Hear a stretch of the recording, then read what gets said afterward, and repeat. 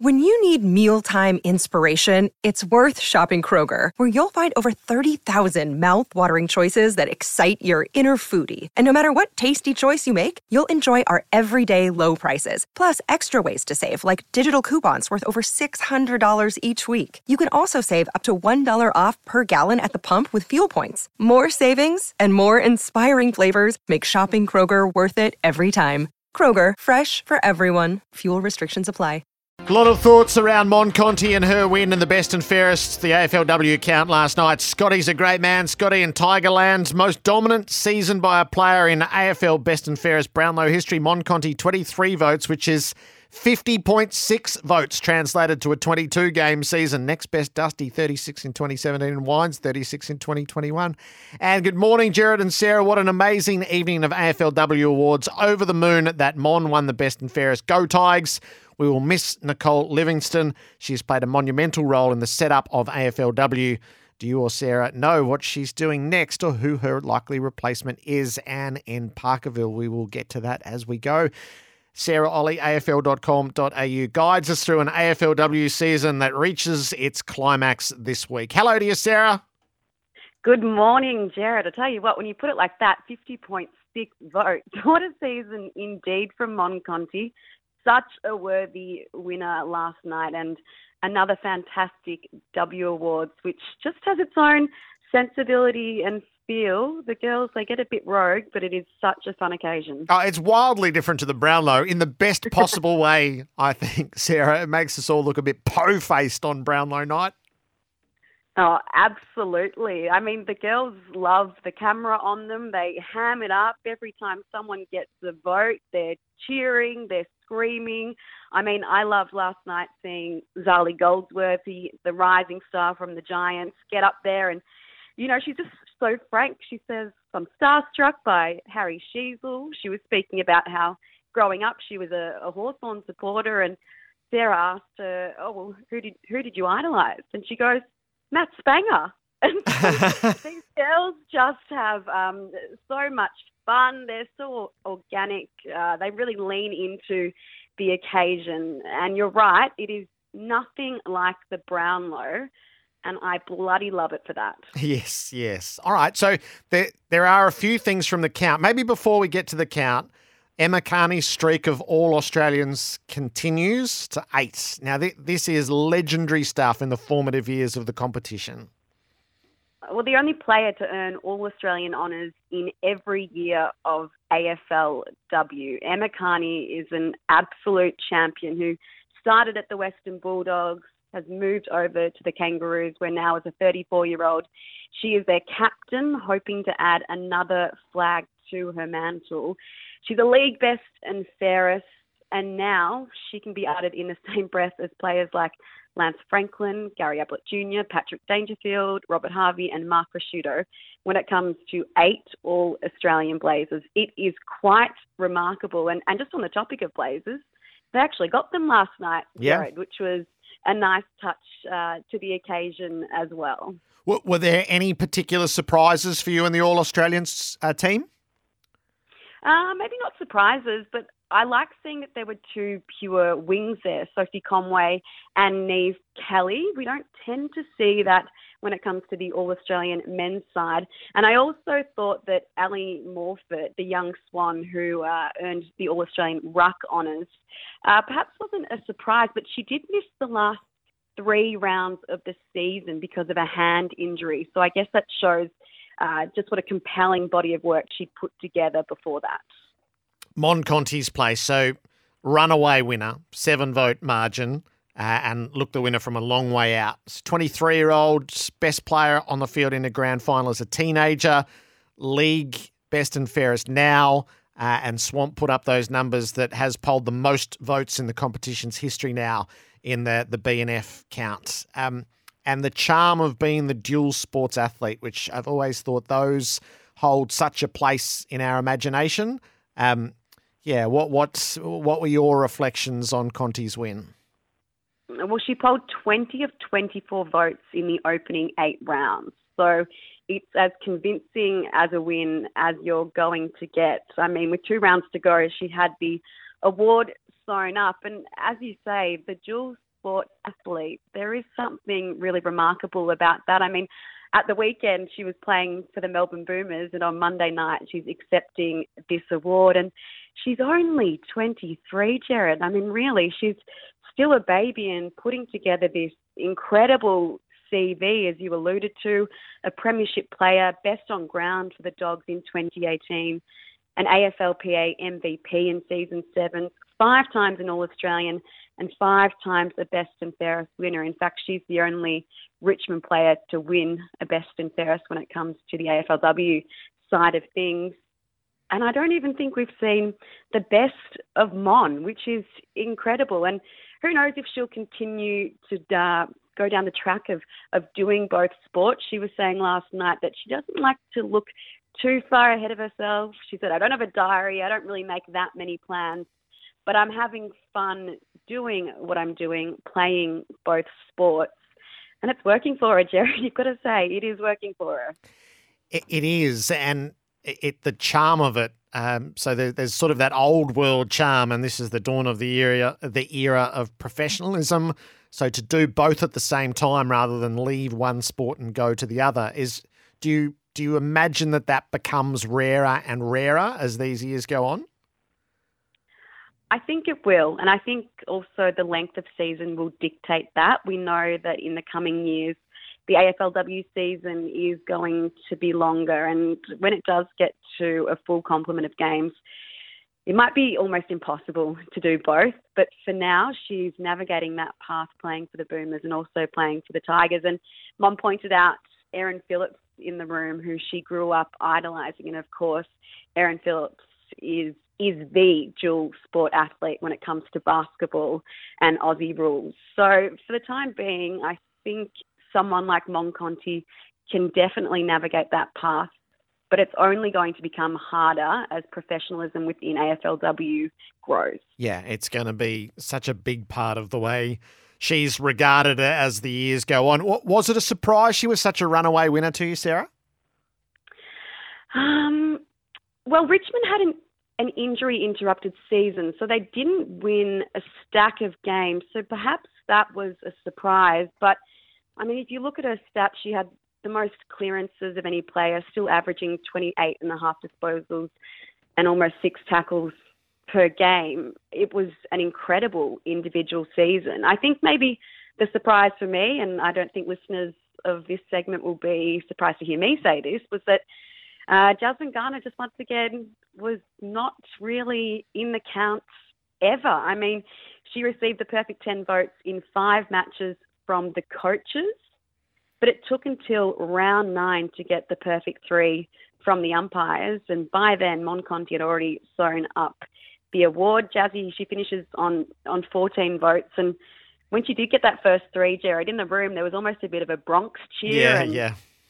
Yeah, and Ebony Marinoff had been interviewed probably maybe a third of the way through the count, and even she pointed it out, Jazzy's not polling really that much already. So I guess it shows that she is just so loved and admired and respected by her peers. But yeah, it did surprise me that perhaps she wasn't really close in the end, finishing on 14 votes. And actually, it was one of her teammates in Ash Riddell who finished on 16 votes, equal second with Amy McDonald, Claudia Whitford and Chloe Malloy. So I guess it also shows Jazzy's coming from a team that is making the grand final. There are other great players there. We've seen this in the past. They tend to take votes off each other, and it happened again. Yes, but only in the eyes of the umpire. So your Garner Some Attention for Jazzy campaign seemed to be successful across the landscape, bar the umpires. Does anyone have a prevailing theory on it? Because she is the player that the umpires are missing year on year. Yeah, you're absolutely correct. And I thought maybe this year it wouldn't be the case. And we were speaking last night about it, and some people were saying maybe it's just because she doesn't really do anything that flashy, but she does. She's a goal kicker. So Jazzy should be garnering that attention in the eyes of the umpires. Perhaps I'm not sure if it's asking too much of umpires to vote for this kind of award. I mean, many questioned whether or not they'd got it right this year with Lachie Neale, but that's been the role of the umpires. I guess what it shows is that people do see the game differently. I'm just hoping in the future that they begin to see Jazzy for the champion that she is, because as you say, she's recognised by the coaches now 2 years in a row as the best player in the league. And you got the sense from being in the room last night that many players in there believe that she's certainly, if not the best, certainly in the best couple. So it is strange, Jared. What do you think? Is there a solution to it, or do we just have to accept that perhaps we need to look at all of the awards in totality and that the best and fairest, the league best and fairest, isn't what we may hold it to be? What do you think? No, so I think this is different to the Brownlow discussion. So there are quirks involved with the umpires' votes, and I don't really have any time for the Brownlow discussion around it. I think the umpires do a pretty remarkable job, and there are what are perceived to be errors from time to time. I feel like this is a little bit different, and it owes to the formative years of a competition. It owes to a player who doesn't have distinguishing features. So I worry, Sarah, that it's not a lack of recognition in the way that she plays. It's a lack of recognition as to who she is as the action goes. And that would be I think this is a vastly different conversation to what happens around the Brownlow. And part of me wonders whether the umpires can actually visually recognize her in real time out on the field. Well, and Ash Riddell and Jasmine Garner are both midfielders with brown hair.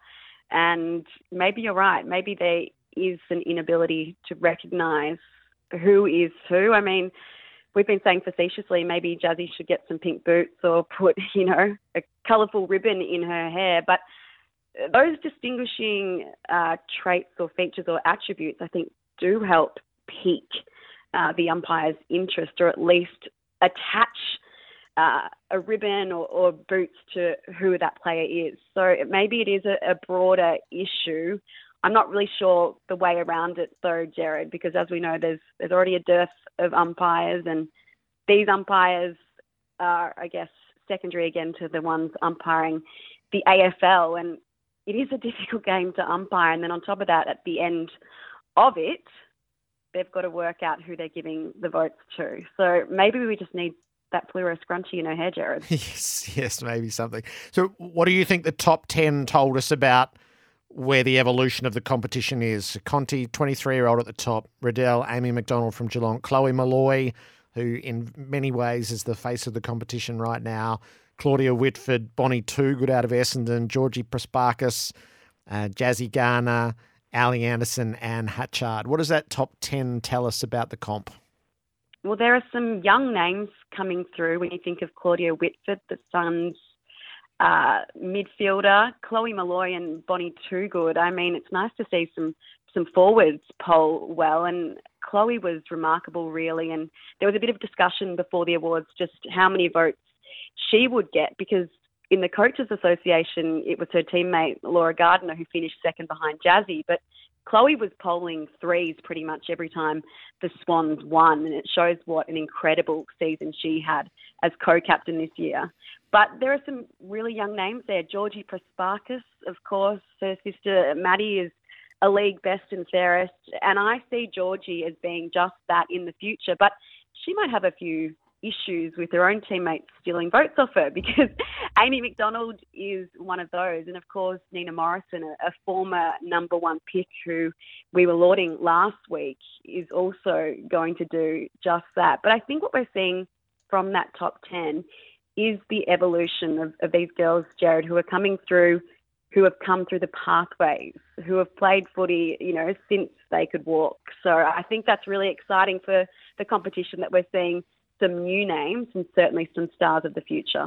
Our AFLW segment for MEGT, helping women kick their career goals in the trade industry. Sarah Olle from afl.com.au. We will turn our attention to the looming grand final next. Melbourne's weather, a shower or two, a top of 25 for City Power, supplying homes to the CBD and inner suburbs. Brisbane are through to another grand final.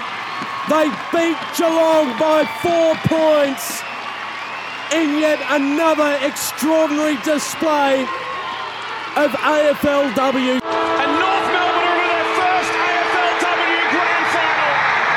The Kangaroos eliminate the three-time champs, and now only Brisbane stand in their way.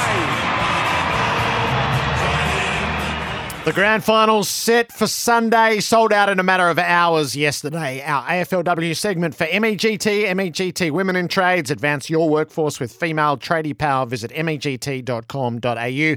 Sarah Olle, 2 thrillers in the preliminary finals, adding to what has been a quite remarkable final series.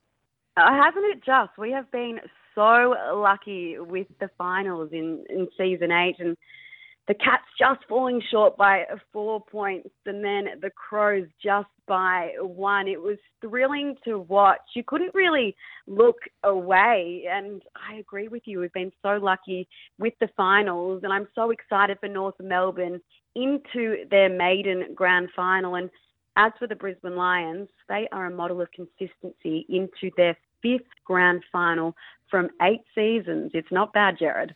No, not bad at all. So the Lions, Dakota Davidson was the concern out of the game. Will she play?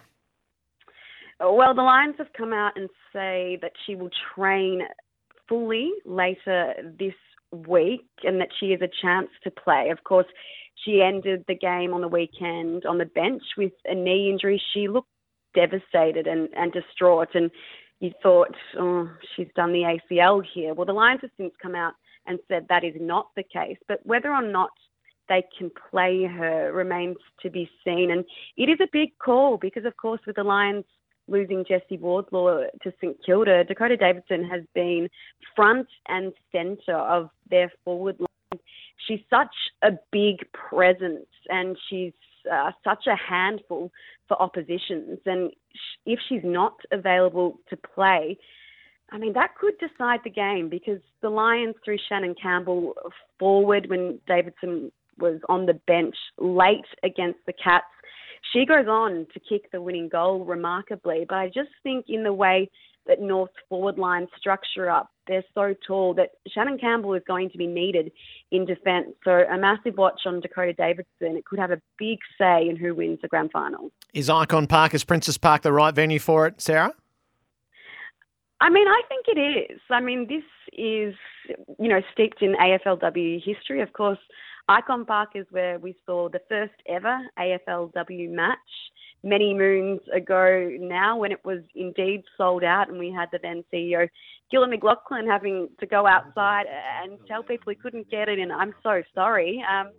So I do like this venue, and as you said off the top, tickets already sold out. So we're going to have, I think, 12 to 13,000 there at Icon Park, which will make for a really incredible afternoon. And I'm happy with it being there if it's going to be full, and it looks like it is.